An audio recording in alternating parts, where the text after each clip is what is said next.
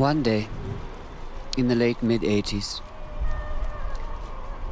I was in my early late 20s. I had just been dismissed from university after delivering a brilliant lecture on the aggressive influence of German philosophy on rock and roll entitled "You Can't Always Get What You Want." Okay, retro go. Let's go.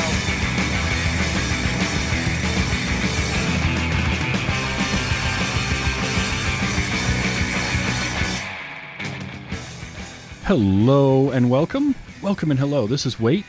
You haven't seen? It's a show where we talk about movies, and specifically, we talk about a movie at least one of us has never seen before.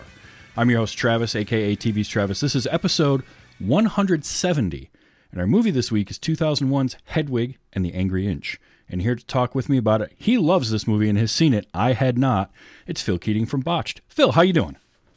Oh, Travis, man, I'm so happy to be back. Thank you again for allowing me to come back onto your show. Absolutely. We had a great time last time, and I do remember you threatening me with this movie before, saying, I'm going to make you watch Hedwig.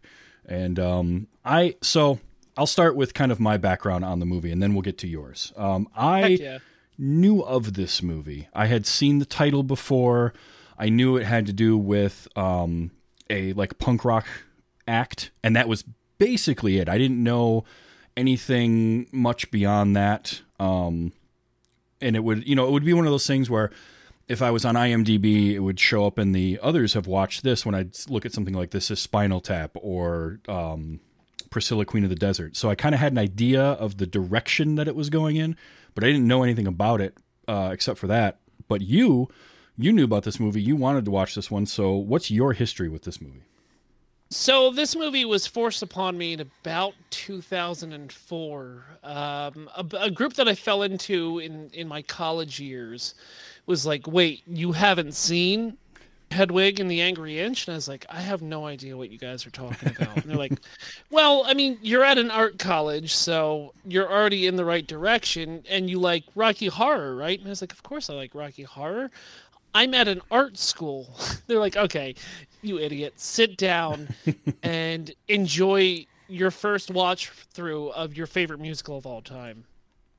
And so I did, and I mean, credit to my friends at the time, man. They were absolutely correct. This is my favorite musical of all time. I am one that enjoys Broadway musicals, and sometimes when they come to film, but this was just like a perfect, in your face, we're going to go right off the bat in the opening scene and just take you on a wild journey about gender identity, lost love, your art being stolen from you, just all these raw emotions. Have fun trying to piece it all out yourself, but this is who I am. I'm Hedwig, and you have to deal with it.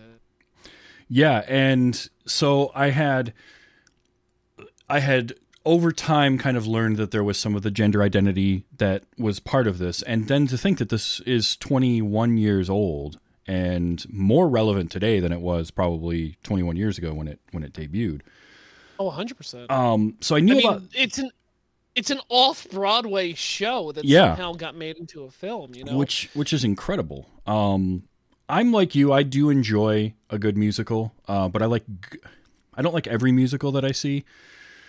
But Rocky Horror being one that I love. I actually saw Moulin Rouge for the first time not too long ago for this show. Much better than I thought it would be. I'm not the biggest Baz Luhrmann fan because I do feel like he can be a little more style over substance, but there was something with Moulin Rouge, and maybe it was Nicole Kidman and Ewan McGregor and some of those performances. That one was good to me. I had a good time with it.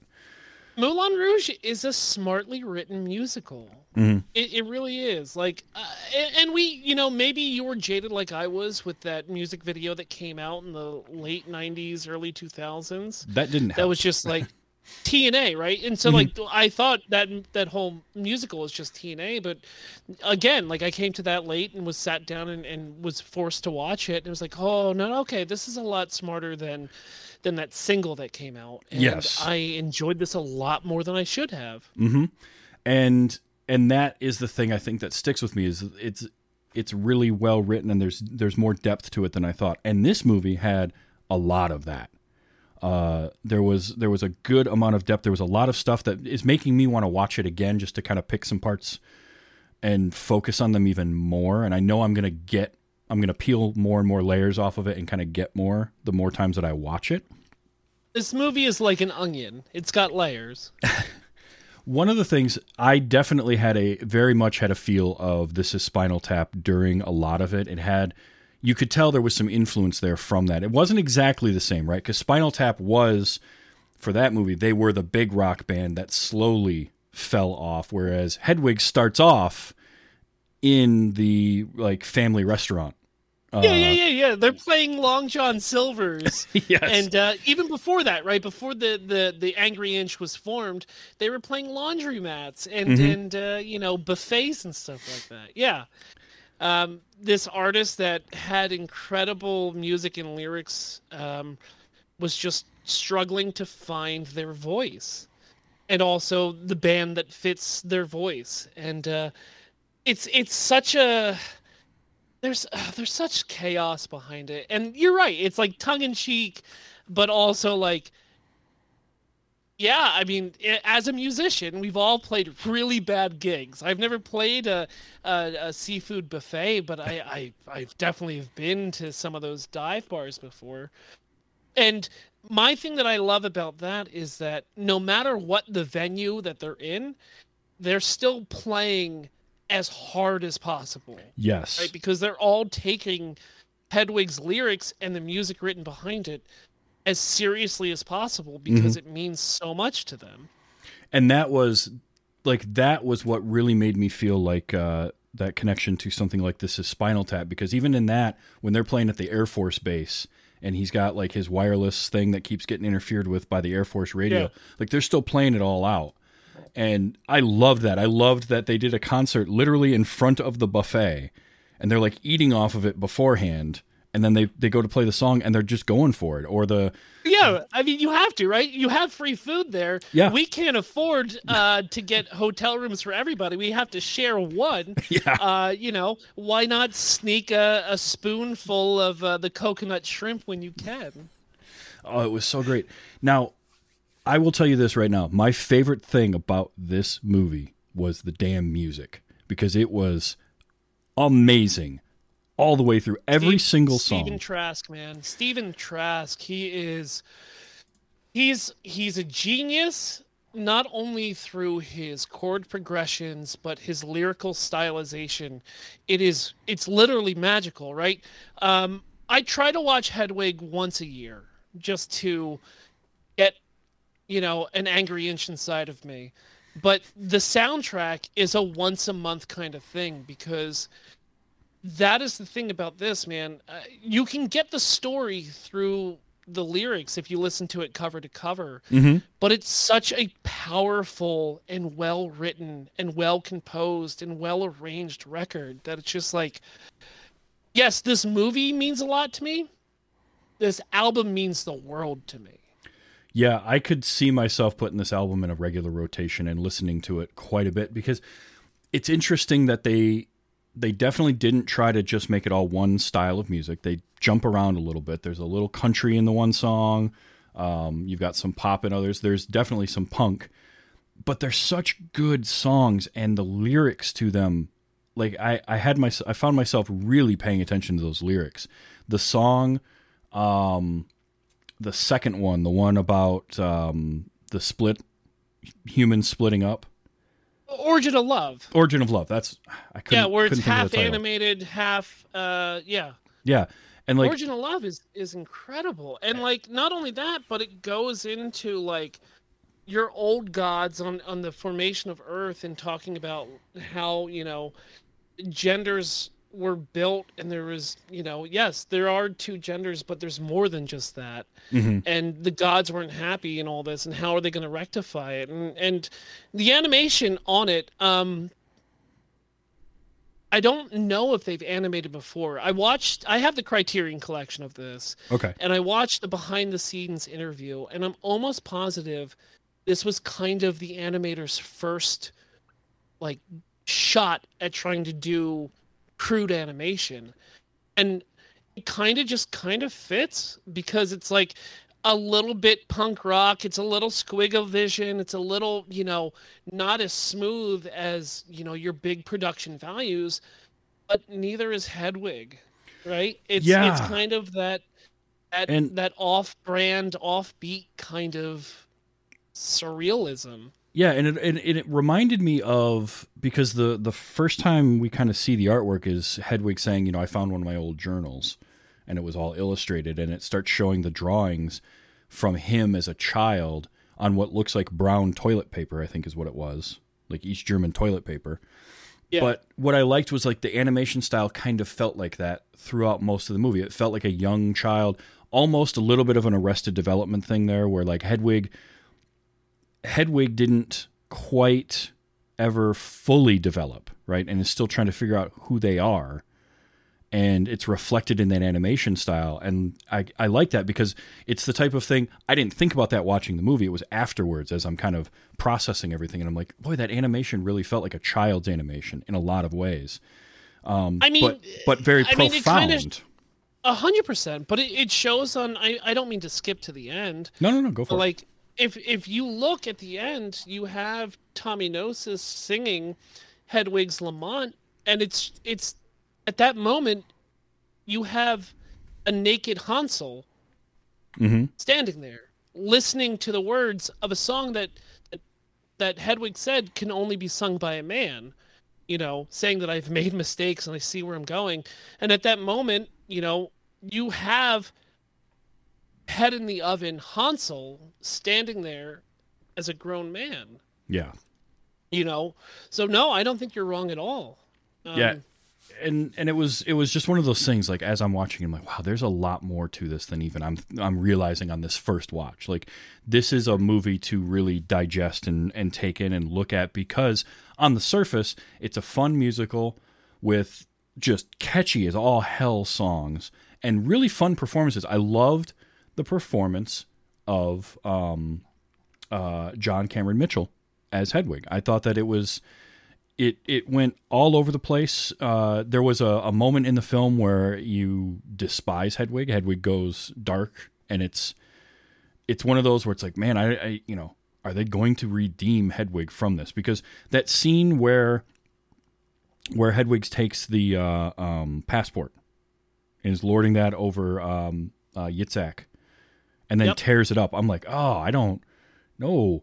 And the what hurt about that so much from an emotional level was we've spent so much of the movie so far going over the horrible things that have gone on in Hansel/Hedwig's life to this point. Like, what happened and the unfortunate nature of what happened and all of this. And then to see Hedwig acting that way towards somebody who, there's a whole story that I want to know more about, is the relationship between Yitzhak and Hedwig. And I did read something that apparently the stage show does go more into that, and there's more of that there. 100%. And we'll talk about that more towards the end, but like, I mean, you see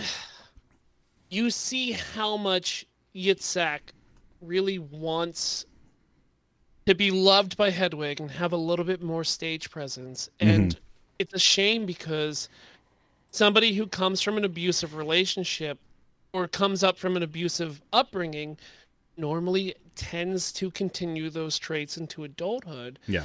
And so, like you're saying, Hansel never really got to develop as an adult. And that's all they know is, their shitty father. I'm sorry, their crappy father, their crappy relationship with their first husband. Hansel/Hedwig has been abused physically, emotionally, and sexually their entire life. And it's just a cycle that, this person that admires you and loves you so much as Yitzhak does, it's just, it's all kind of, coming back out onto them, unfortunately. And they did a really good job of portraying like the tension between them right from the beginning, without having to have like the closest we got to the knockdown, drag-out fight between the two of them is that moment where Yitzhak comes back saying, I got the part in Rent, and I'm going. Yeah. You know, screw all of you, I'm leaving. But up until that point, all we're getting is this, like, tension and this... There's genuine love and affection going on, but, like, Hedwig almost doesn't know how to do that because she's still hung up on Tommy and everything that's going on with that, and that's her singular focus.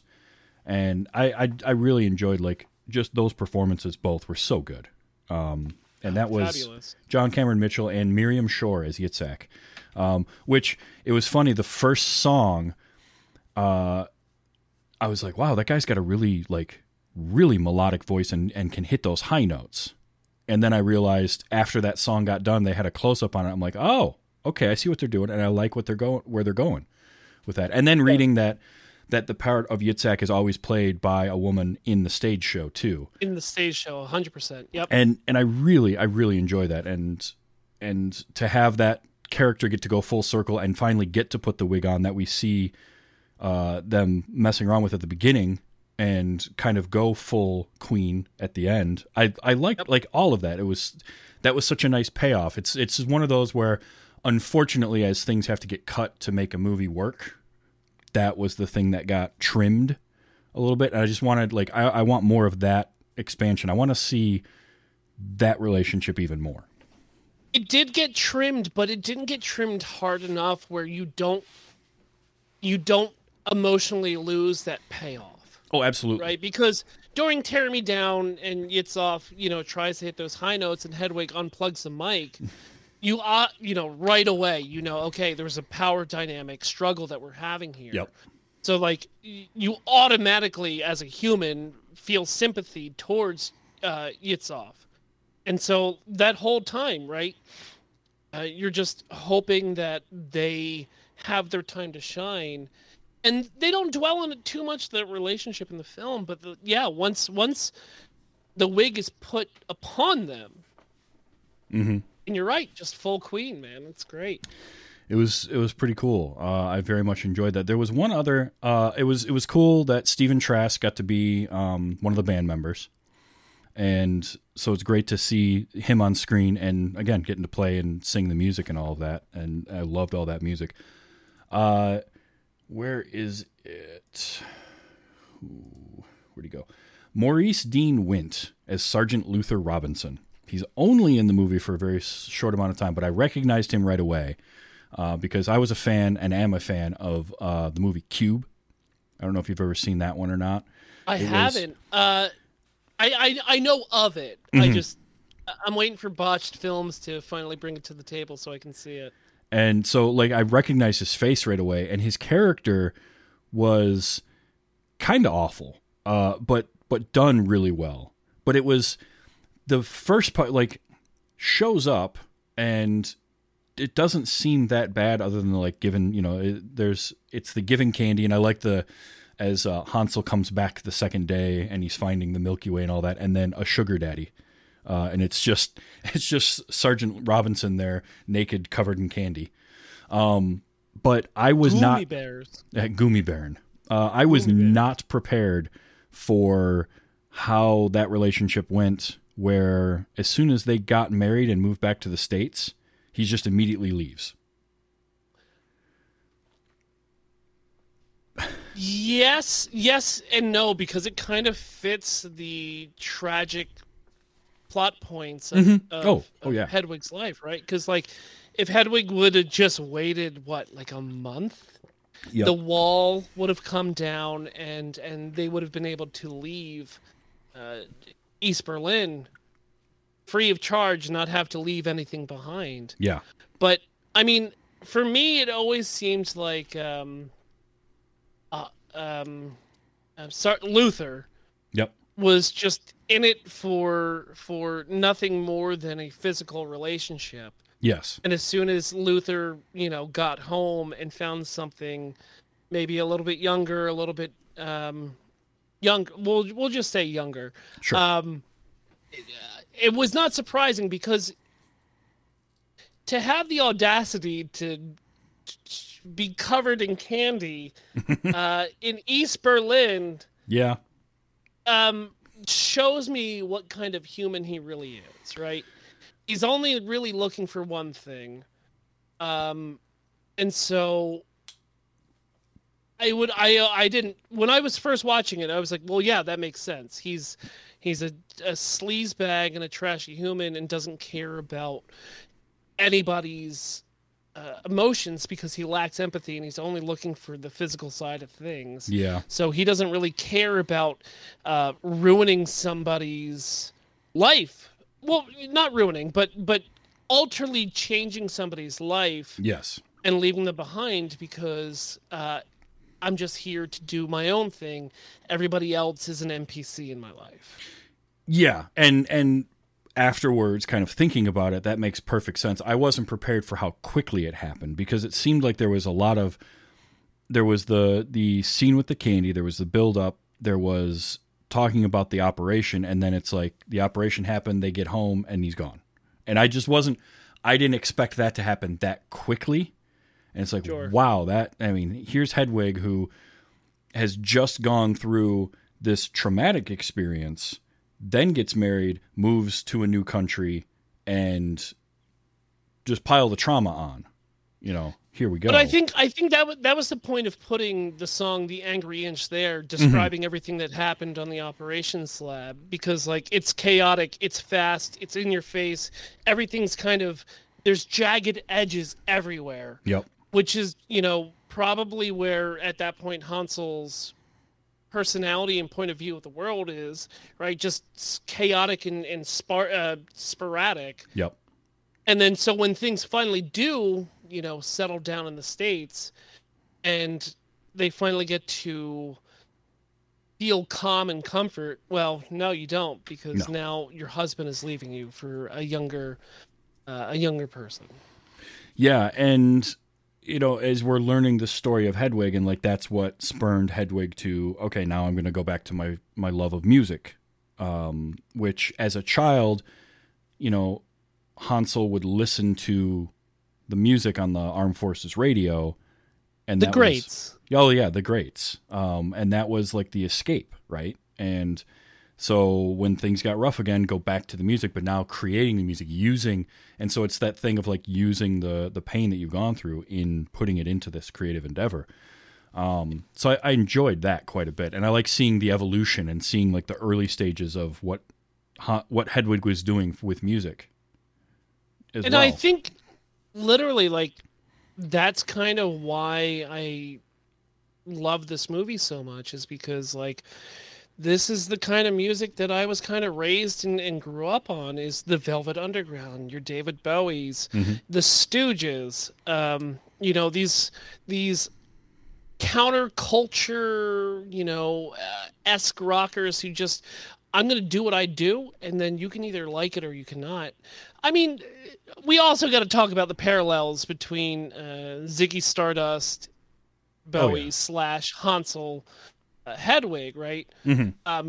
Maybe a little bit different because one person lost more than the other one, but I just love it because that's kind of my genre. And you were talking about how this soundtrack goes through many different genres. When you have, your Stooges sound nothing like the Velvet Underground. The Velvet Underground sounds nothing like Bowie.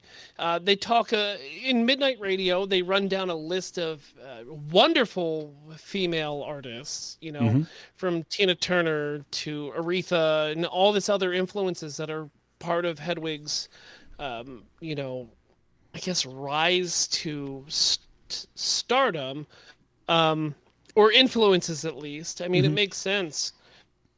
Not one artist that is worthwhile only has one band or one musician that influenced them. There's normally, to be successful and not only commercially, but in your own headspace, you have to have multiple influences and be able to do multiple styles so that you can freely express how you feel. If you're just doing grunge metal the entire time, but you are listening to Dolly Parton on the weekends, like, you probably want to make a different record than just grunge metal. And I think that is where music can last when you can hear those multiple influences, and that's where bands can have longevity. I remember reading an interview with Jim Root from Slipknot, talking about influences and what he liked to listen to and what he grew up listening to. He's like, I don't listen to metal. I don't listen to much metal in my normal life. I didn't grow up listening to that. It was the Beatles and stuff like that he grew up on. He had hippie parents and all this and like that. But that kind of stuff influenced him to what he plays. And then he plays some of the heaviest metal that you'll hear. Like, Yeah. and I love hearing that. I like Bowie is a great one because there's definite influence from Bowie. But you mentioned how like the Stooges sound nothing like the Velvet Underground, and Bowie sounds nothing like Bowie sometimes. You can go well, that's true. a couple of different Bowie Thin White records, Duke and it's yeah. So like I love seeing stuff like that, and that was I think so I love This Is Spinal Tap, and I think that the music that they wrote for that is great. But this music here was I think on a different level because the musicianship is as good if not better, but the lyrics are really good, and then there's just this major difference in all these styles and all these songs, and it feels like this person trying to find who they are, and that comes through in those songs, and it's 100%. so good. Yeah, I really enjoyed that. I mean, that's if you boil this movie down, it's like I said in the intro, it's trying to figure out who you are. Who are you as a person? Who are you as an entertainer? Who are you as a musician? Who are you? You know, and some of these songs on the soundtrack, man, just they resonate so hard with me. And then when you watch them on screen, it sometimes has a different feel, like Wig in a Box, right? Mm-hmm. Such a jaunty little tune. But like anytime I listen to Wig in a Box on, if I'm in the car or in the orchard working or anything like that, I can't think of the ridiculousness of the movie. It's so imprinted in my mind. The sing-along hopping words and the double wide trailer that folds down. Yes. It's just, oh man. And I loved because that song to me Wig in a Box felt like almost like an Elton John type song. And so then to have this music video essentially for it that is just excess and crazy and like way over the top fits that so well. And then when we see Angry Inch, it's all done in that little restaurant, and it's frenetic and it's crazy, and that has the big fight scene in it, so it feels real punk rock. And like they did such a good job of all of that. You can tell this started as music and it grew from the music. It most certainly did, and I had a deeper connection that I didn't realize about this movie till about 3 years ago. We'll get about that later on in this episode, but like I had something happen in my life that literally like blew my mind out of the water, and I was like, holy moly, everything now makes a little bit more sense. But going back to just the soundtrack itself, if you don't know, there was a cover album of this entire soundtrack. Really? It was called just Wig in a Box, and it has people that were influenced or just obsessed with this movie. And it's super hard to find. I had a copy for about a year until it got stolen off of me. But like the names on this record are like heavy hitting names, right? Holy cow. So you have Rufus Wainwright, Seether Kinney, They Might Be Giants, Black Francis, the Breeders were on this, the Polyphonic Spree, Spoon was on this. Yeah. Even Yoko Ono decided to come out. Cyndi Lauper, man. And it's great because not only do you get the wonders of the soundtrack, you then get the stylizations of the bands I just named doing these songs that we love so much. right? There's a thing. Rufus Wainwright does do covers. He's done covers before. He's Across the Universe is my favorite cover that he does. It's just so heart-wrenching and beautiful. But his version of An Origin of Love is soul-shattering because he gets all of that emotion that that Trask put into those words and those progressions, and somehow does his Rufus Wainwrightness on it to make it like even more soul-crushingly beautiful. Right? In my opinion, Rufus Wainwright is the Leonard Cohen of our time. So like, he just does magic to it, and it's so beautiful. It is on iTunes, but to get a physical copy, I know us people who still sometimes collect CDs, find it, man, pick it up, or at least download it and spend the whatever money it is. It's not on Spotify, unfortunately, but it's really worth the $10 if it's up there for $10. Yeah, I'm gonna have to listen to this because seeing this looks like it'd be great. What's funny is when I was reading through trivia and stuff about the movie, they mentioned a cover, but it wasn't any of these. It was Typo Negative did a cover of Angry Inch on their 2003 album. So they were doing this cover just a couple of years after this movie came out. And that I want to hear as well, because just hearing, I can hear like Typo Negative's style, and then I'm trying to hear like Angry Inch in that, and that just sounds like it'd be amazing, especially with Peter Steele's voice. But I'm definitely going to look for this Wig in a Box album, pick that up somewhere and listen to it, because like I love the Breeders, Sleater Kinney, They Might Be Giants, all of Black Francis, Spoon. That's a name I haven't heard in a while. Well, so Wig in a Box is done by the Polyphonic Spree, right? I'm almost positive on that, not even looking it up. Mm-hmm. Yes. I mean, Polyphonic Spree, I mean, they are a 23 to 84 piece band, depending on what time period you catch them in. And they nail it so perfectly because they have that, full Phil Spector wall of sound. I knew you were going and there. that song, man, just fucking it just perfectly needs that, and they achieve it cheaply by having 78 people in their band, but it's so good. It's so good. Hey, if it works, it works. Speaking of music, here's the revelation that I had recently. Yeah. There is a record company that I'm obsessed with. Okay. They're formed out of Athens, Georgia. It's called the Elephant Six Collective. It's got bands like the Neutral Milk Hotel, Olivia Tremor Control, Of Montreal, the Music Tapes, Elf Power, Appleson Stereo, and all that. Okay. So apparently, the band that I love from Elephant Six, the Music Tapes, it's led by a dude named Julian Kosick. Okay. Him and John Cameron Mitchell were roommates in New York as John Cameron was writing and putting this through tests. Oh, wow. So the lead guy from the Music Tapes was in the original Angry Inch and helping John Cameron like craft the music and do all that with Stephen Trask and all this. And it's just it was eye-opening for me because like I've seen Neutral Milk live. I'm obsessed with the Olivia Tremor Control.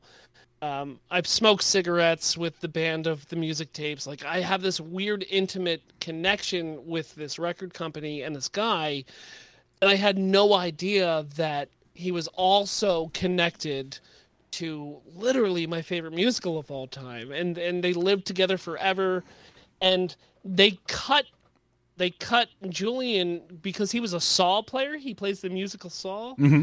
With okay, you get it. Yep. Right before they went for their off-Broadway production. Okay. But he was still, best friends with him. And so like this band and this record company, it just blew my mind that they were in cahoots the entire time, and I had no idea. That's awesome. It really is. And I can it's super strange. They actually now have a podcast together. It's called The Orbiting Human Circus. It's like an audio drama, kind of obscura weirdness storytelling. And John Cameron Mitchell plays the ringleader of this orbiting human circus. And it's fun, but I also like almost anti-music, weird projects kind of audio. So if that might be up your alleyway, you could check it out. I might have to. But yeah, it was mind blowing to me. So Still is. One of the technical things I liked that they did in this when I was reading about it was that for the music in the movie, they didn't just lip sync.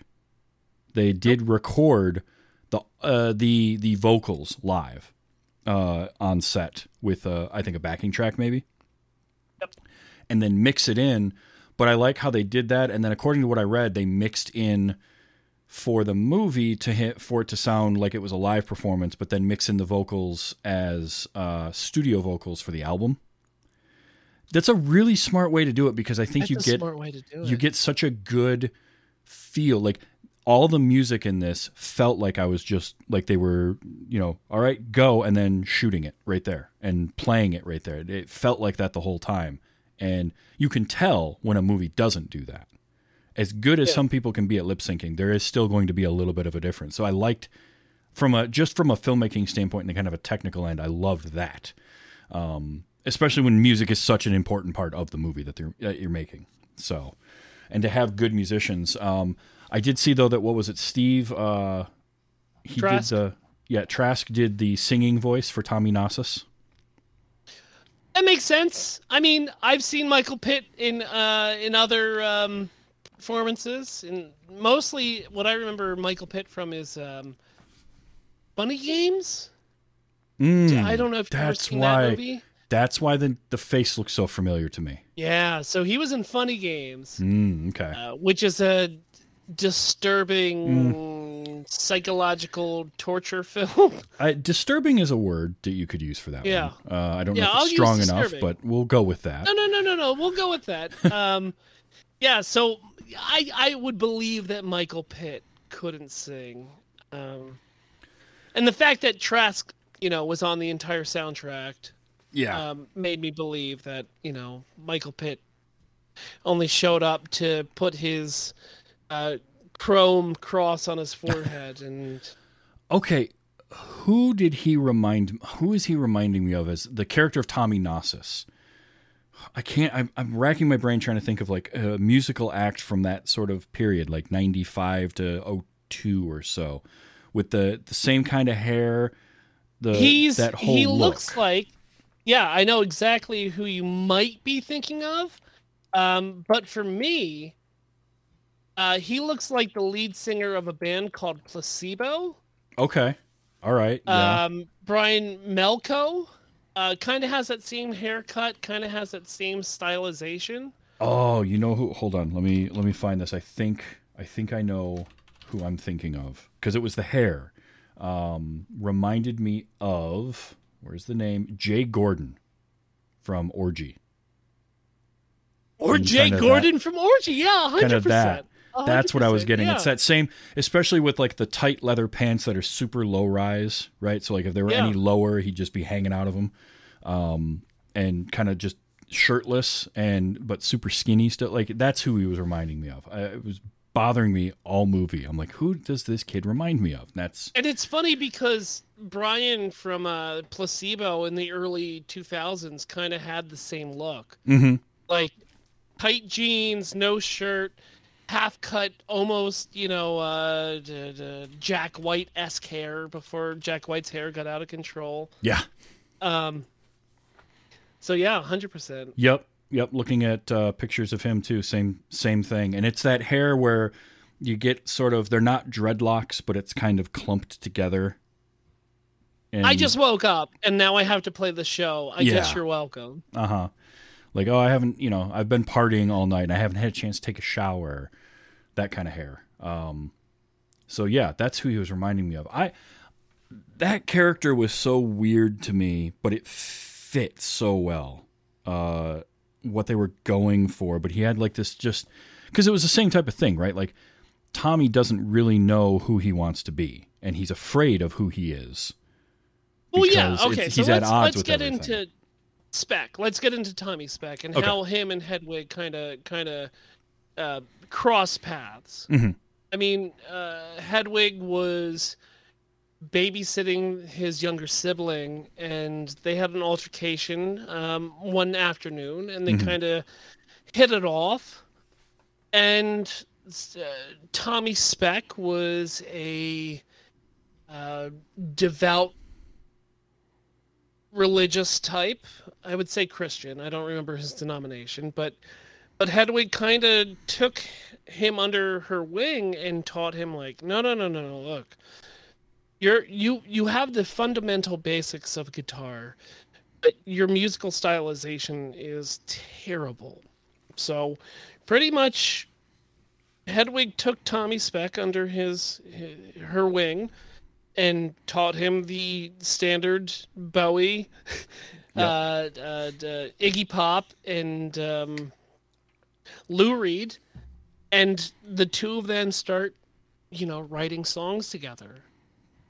And there's This that relationship great together. energy between them, and like using that to write these songs, but Tommy not being able to fully come to grips with like what he's feeling and who he is and who Hedwig is. Which might be from the way that Tommy was brought up. Yep. Yeah. Right? We don't get too much on his upbringing, but to have him be the guitarist in his local church, I would have to imagine he comes from a conservative Christian value kind of upbringing. Yep. And scared about really being honest on who he is. Yeah. And Hedwig kind of gives him that avenue to half commit to who he actually feels like he is. Yep. Right up until like something happens, and then when they reconnect, it takes yet another. There's that reconnection. That scene was kind of cool, and then they have a little bit of a fight in the car. I love that. Was funny to me, while also like being real. But before we get to that point, I mean, Yeah. Literally my favorite line in this entire movie is delivered by Hedwig, because things are getting a little hot and heavy in a room between Tommy and Hedwig. Yep. And she just literally stops it and said, "If you love me, love the front of me." Mm-hmm. Yeah. And that literally like resonates hard, because like she's already been to hell and back. She doesn't need another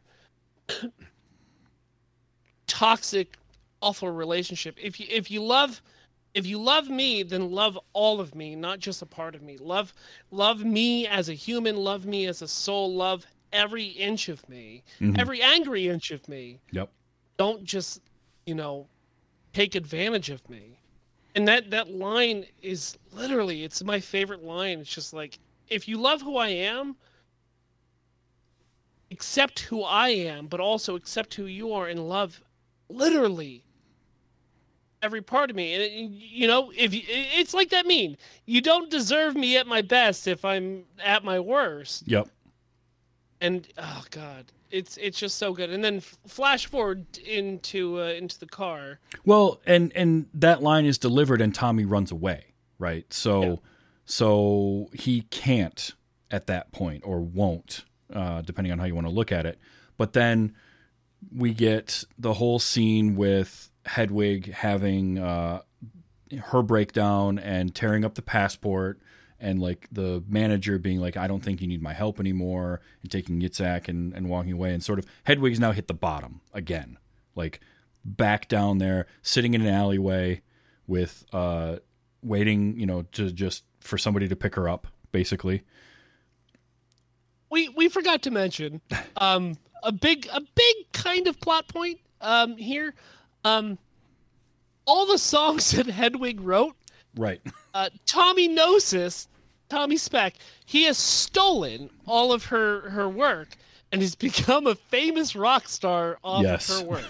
Yes, I did kind of bury the lead on that. Just a slight oversight of our part, but yes, all these wonderful words and chord progressions, everything that Hedwig has written, Tommy has taken. He has become famous, and he doesn't need Hedwig anymore. So once again, Hedwig is thrown to the side because the partner that they were with got what they needed and moved on. Yep. Except with Tommy, she's not as passive as she was with Luther. And so she's been trying to pursue Tommy constantly to try to at least have a conversation. Mm-hmm. And like Travis was saying, Hedwig hits rock bottom and is desolate in an alleyway. Car pulls up. Yep. And the limo pulls up, and it's Tommy.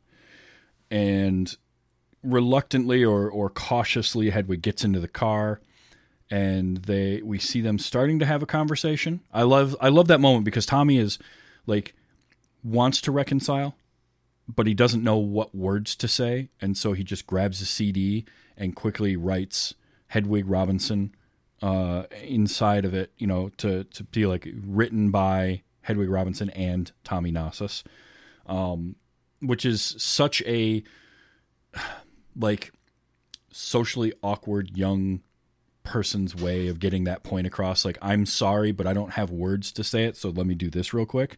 So that Sure. that felt real and authentic. And then we smash cut to them singing along to the song, driving down the road in the limo. They have the great argument when they get to the Cyrus, and Hedwig immediately, Hedwig immediately jumps on that. Like, wait a minute, did you sing the Cyrus? And Tommy's like, yeah, like the god Cyrus. There is no. And of course, well, we had two versions of that one. No, we didn't. You changed my lyrics, but you also changed an old god's name. Yeah, you not only changed them, you changed them wrong. Yes. But then there's like, they start to reconcile and sort of, again, Tommy's like, he doesn't have the words to say, I'm sorry, and I need you kind of thing, but sort of starts to, and then boom, they hit a news truck or truck of some kind or whatever. And he immediately reverts to, because the next shot is him being taken out of the, police station, and immediately reverts to not knowing who Hedwig is. And so it's like there was this building towards maybe some reconciliation, maybe something where Tommy can grow from it. But then that quick moment happens and he just reverts back. He still can't do it because he can't fully be comfortable with who he is yet. And I really, again, that was profound and that was powerful because that gave Hedwig a springboard. Now Hedwig's got some leverage and in the public eye again, through more than just the half dozen people at the Red Lobster.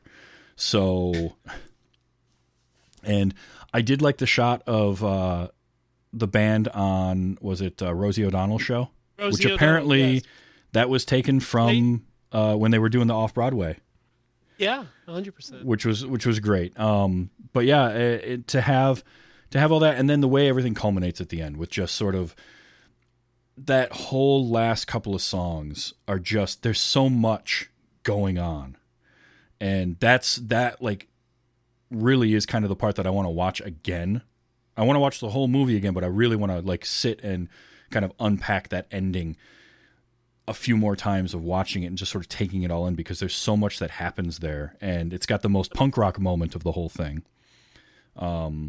Which is when he, tears the dress open and just starts smashing tomatoes on himself and pulling the wig off. And that felt very kind of a little Bowie, some G.G. Allin type antics without going full G.G. Allin. Well, I mean, it's almost, Iggy Pop. Iggy right? Pop. Throwing peanut butter on his chest and all that other razzmatazz. Yeah. But it was. Hold on, Travis. Did you bring G.G. Allin into this? I mean, I did, and I really should have said Iggy Pop first. No. You know what? But I love that we both know who Gigi Allen is, and I'm excited for your listeners to have to Google who Gigi Allen is. Oh, I'm sorry, everybody, but have fun with that. Yeah, have fun. But it was like this great punk rock moment, and then there's that emotional moment where it's just Hedwig and Tommy. And Tommy's in the blue light and Hedwig's in all red light. So you get this wonderful contrast as he's just sitting there staring at the stage, watching Tommy sing. I just loved all of that. And then the way the movie ends, too. That shot in the alley to end the movie is brilliant. It's so good. Everything was left out on the stage, and yeah, there's nothing left. You know, you go home with nothing because everything was put out in front of everybody. Yeah. Yep. And so, you know, another great thing about this movie, it's funny. There are some brilliant like moments in there too. I loved the drummer always has his kid around. Yep. Anytime you don't see them drumming, he's like, that was so great. Like the shot where they're in the shopping mall and he's playing with the kid as somebody's trying to braid his hair. Like that to me was just a fun little running gag that they kept doing. I enjoyed it. This movie is a ton of fun. There's a lot of little like one-liners as well that are said so quickly. Mm-hmm. Oh yeah.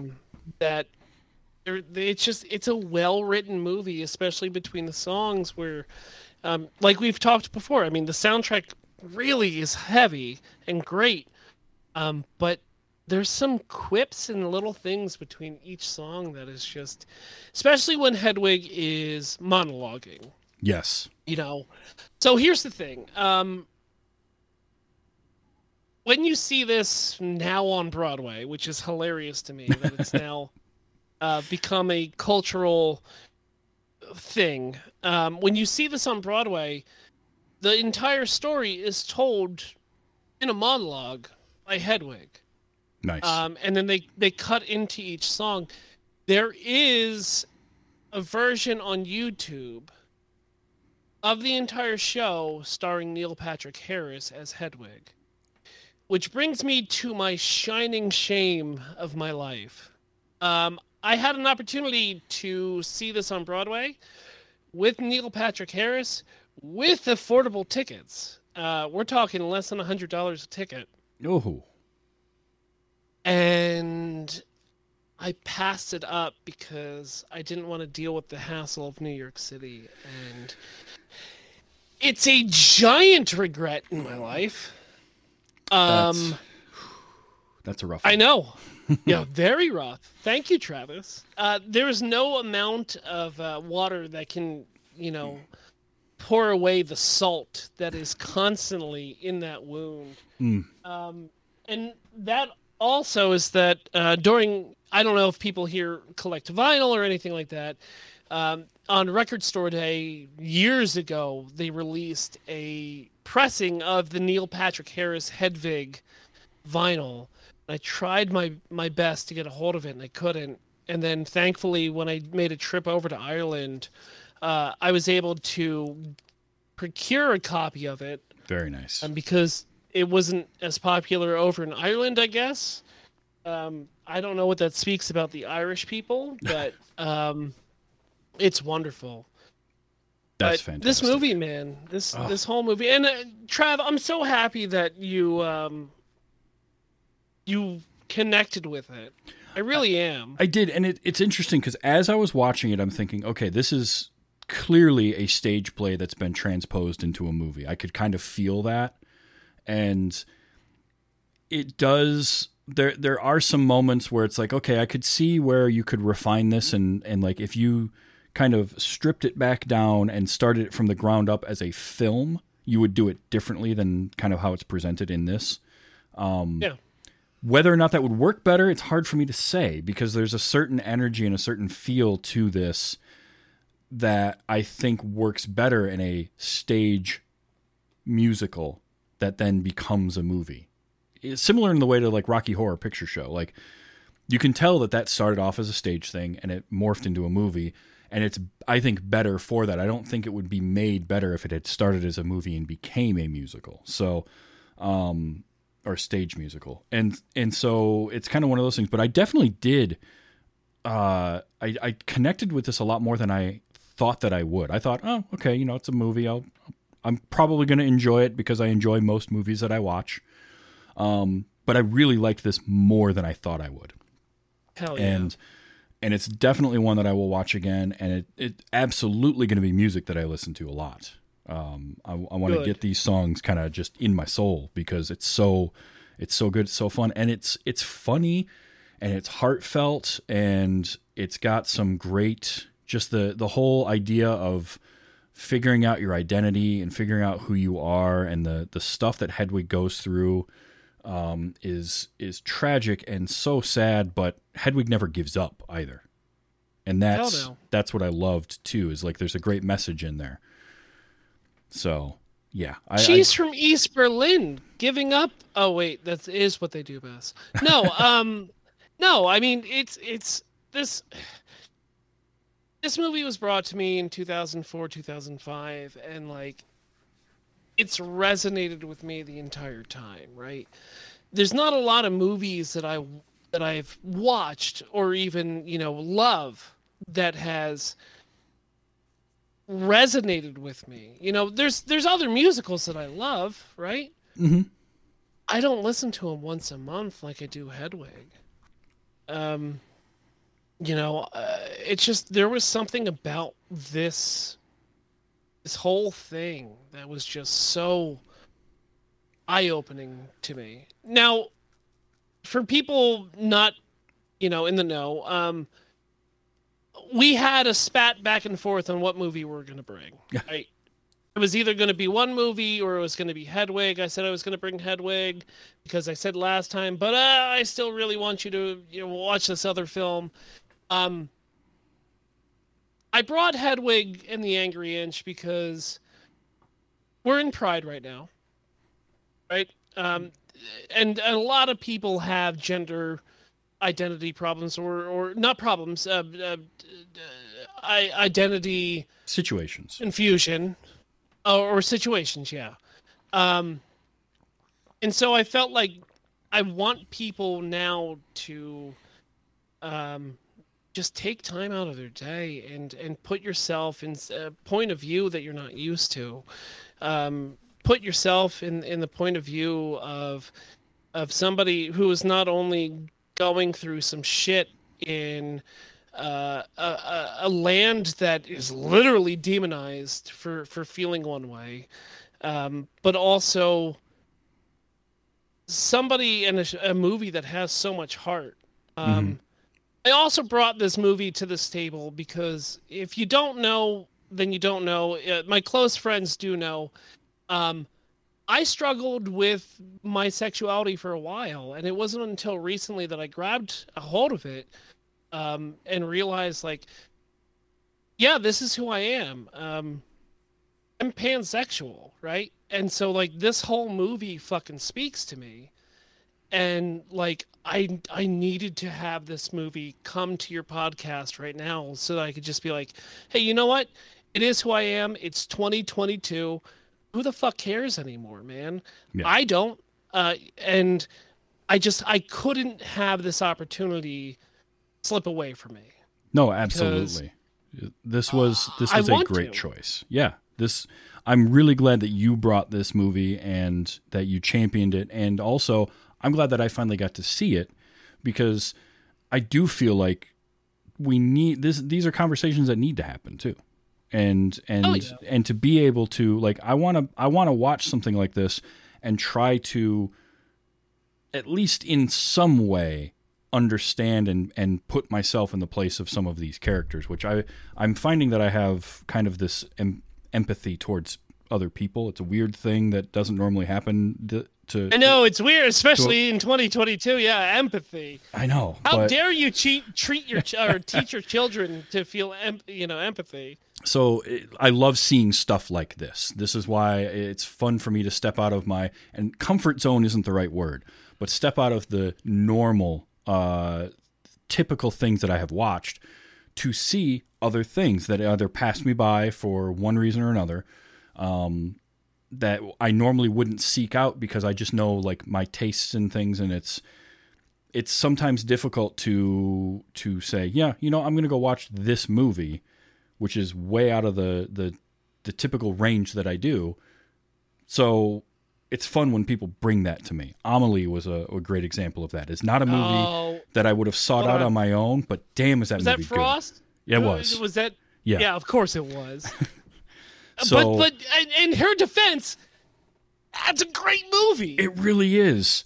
It really is. So, and this is another one. I mean, this isn't one that I would have sought out, not because I don't like the subject matter. It's just like, I wouldn't think about it. If I'm thinking I'm going to watch a movie, I don't think about Hedwig and the Angry Inch. Now I'm going to, because you got me to watch it, and I'm definitely going to listen to it all the time. And another thing with the soundtrack that I have to point out is that it's very rare that I find a musical where I like all of it. There's always, I feel like, a song somewhere that's like, I can skip that one. There wasn't a song in this movie that I want to skip at all. Travis, it's a cover to cover, as I call it, like a full, complete record, man. And that's the thing too, because like there was a song that didn't even hit the movie. They had to cut it.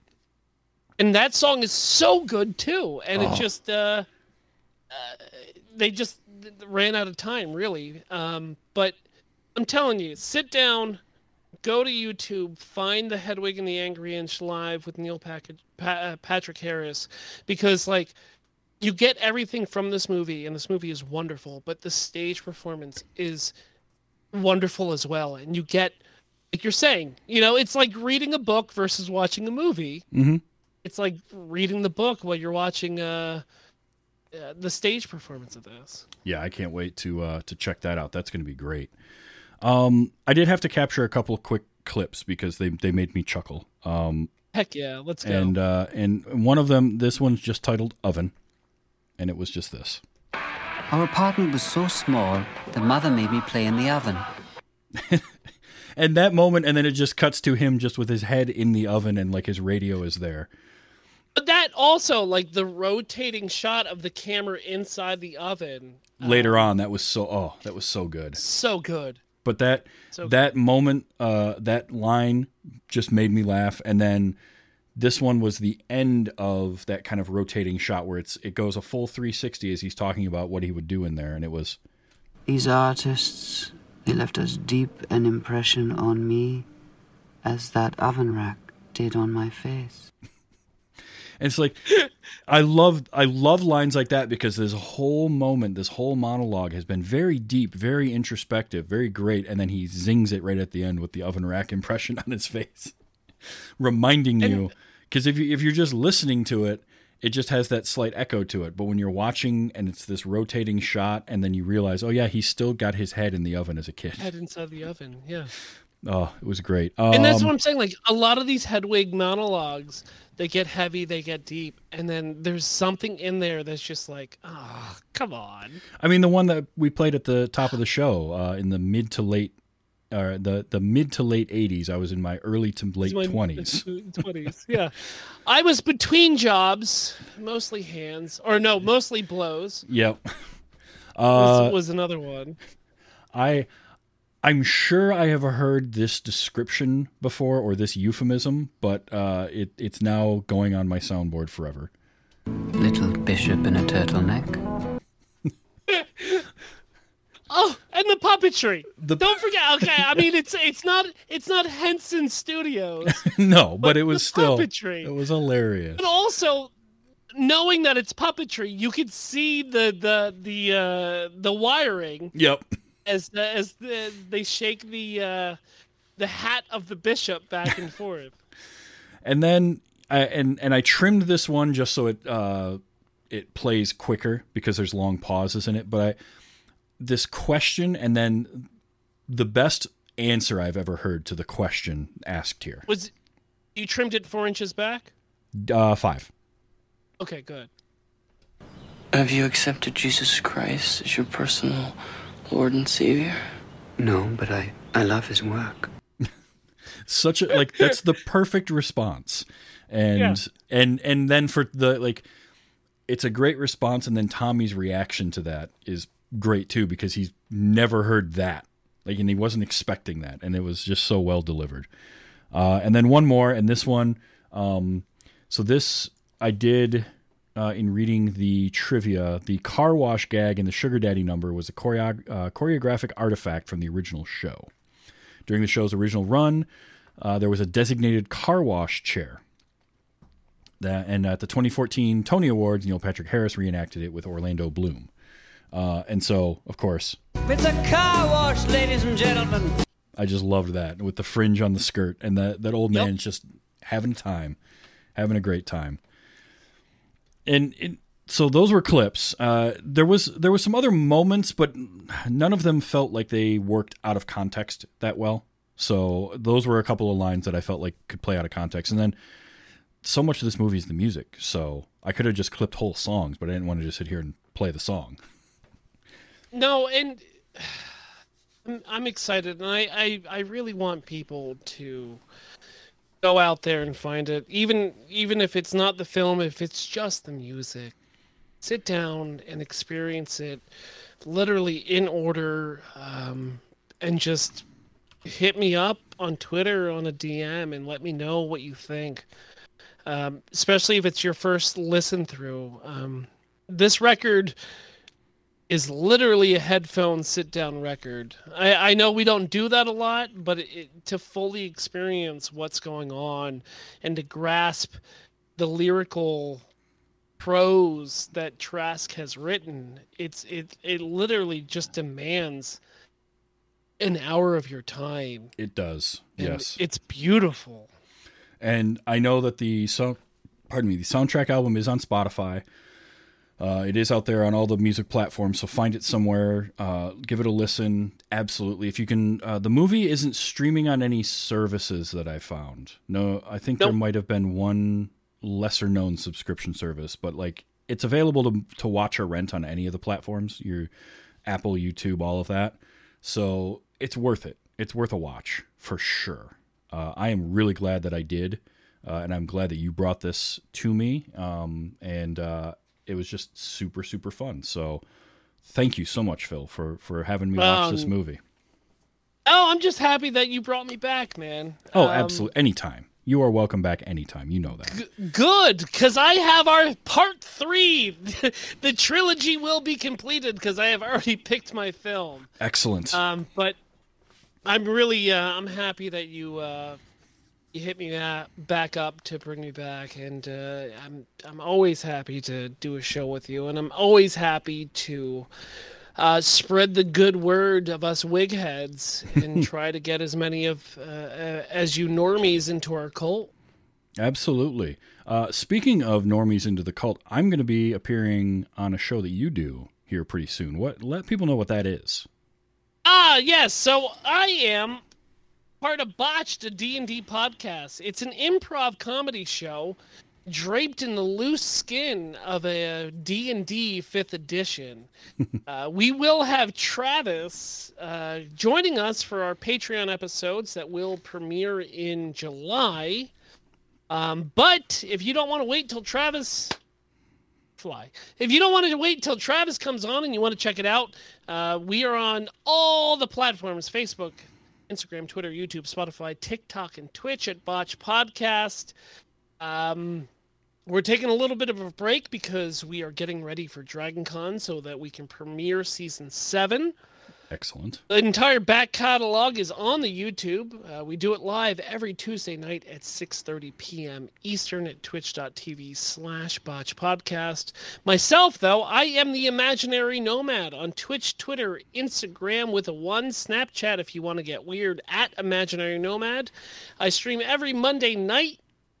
Oh, no, that's not true. I stream every Monday morning at 10 a.m. Eastern as we play retro video games. Normally, we're playing a Zelda or a Mega Man or a Castlevania.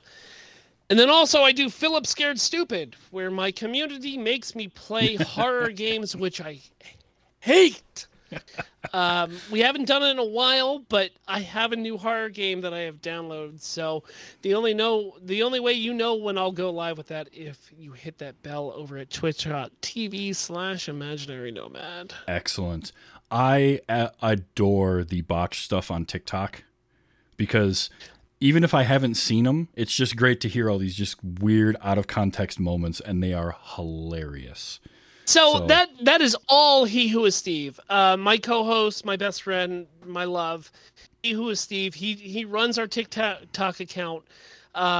He just posted a new one today, which is hilarious. It's behind the scenes on a Patreon episode. But my favorite thing that he has done recently is that he has taken a segment of the regular season of Botched and he has done a full-blown animation. Oh, for a segment. It took him hours. It looks fantastic.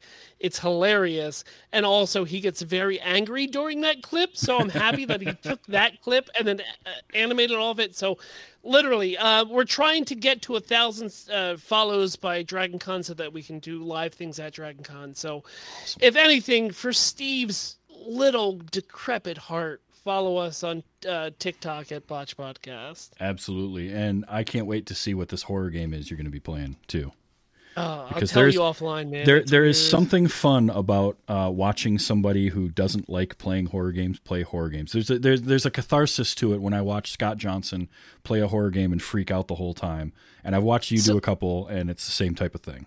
I hate it, and my community picks my games for me. Because they know my triggers and they know what's going to hurt me the most. I absolutely hate it. And I've been doing a little bit of research because we haven't done it in a while and I haven't been taking suggestions, but I finally found one that's like, that's uncomfortable enough for me. Let's give it a go. So we'll start those up soon, probably in about July, but oh gosh, I hate it. I hate it so much, Travis. Well, I mean, that's what happens when you turn things over to your community, and it is what it is. Now, I will say also that I love the retro stuff. I mean, when you're talking Mega Man games, you're speaking my language. So I love that. The punishing difficulty and everything. We're currently doing Stumble Through Hyrule is the series that I do. We've worked our way all the way from the NES, and we're currently in Twilight Princess. But nice. We also dip into a little bit of Metroid and a little bit of Castlevania every so often. So excellent. Well, that is great, Phil. Phil, thank you so much for being here this week. This has been just a pleasure, and we're definitely going to do this again. We've got a trilogy to finish up of our own. I'm looking real forward to Botched. Coming up. That's going to be a ton of fun. Thank you so much. Travis, I love you to death, and thank you so much for having me tonight. Absolutely. And we'll be figuring out when you're coming back. Now, if you enjoy this show and you want to watch it live and be like Fei Lin, Ace of the Jungle, He Who Is Steve is in there tonight. Hang out in the chat room, twitch.tv/TV's Travis. You can do that Sunday nights, 8 p.m. Eastern time for Wait You Haven't Seen. I also stream on Tuesdays, my show Let's Watch Highlander. I stream a lot of games. I did some racing, some Forza Horizon 5 this afternoon. I was stumbling through street races in a BMW. It was awful. I was terrible at it. I can't stay off the wall in those cars. I just ride the wall the whole way. It's terrible. But if you want to watch it and watch me fumble with it, please do, because it's a ton of fun. That is twitch.tv/TV's Travis. You can find me any social platform. I'm TV's Travis, whether it's TikTok, which I don't post enough to, and I kind of need to start doing something with that other than just watching. Whether it's Twitter, all over the place. Instagram, you can see pictures of my dog, who is always behind me during episodes of the show. So please do. And next week is to be determined. So keep an eye out on Twitter, and you'll find out what movie I'm watching and who's coming to talk to me about that next week. And then in a couple of weeks, I have somebody who's never seen Inside Out. And we're going to watch that. It is Lauren from the Beard Al podcast.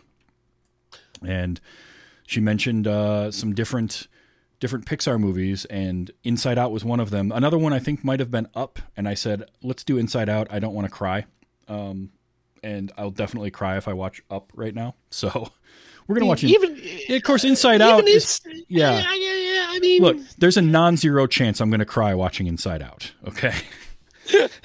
I can tell you that right now, but I'm looking forward to it. And got some fun stuff coming up to in July before, hey, we're inching closer and closer to August, and Cajapalooza 2022 is right around the corner, so definitely going to want to hang out for those, because I've got some fun stuff lined up for that as well. I cannot wait. But until next week, and whatever the hell movie I'm going to be watching to whoever the hell it is, Thank you for hanging out tonight. This has been Wait You Haven't Seen. Be excellent to each other.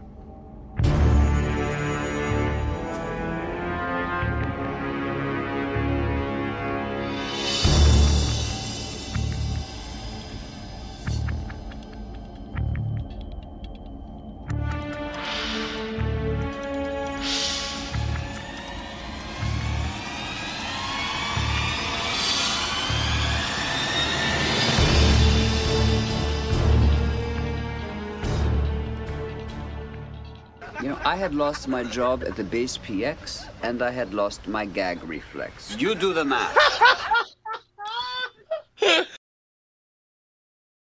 Diamond Club hopes you have enjoyed this program.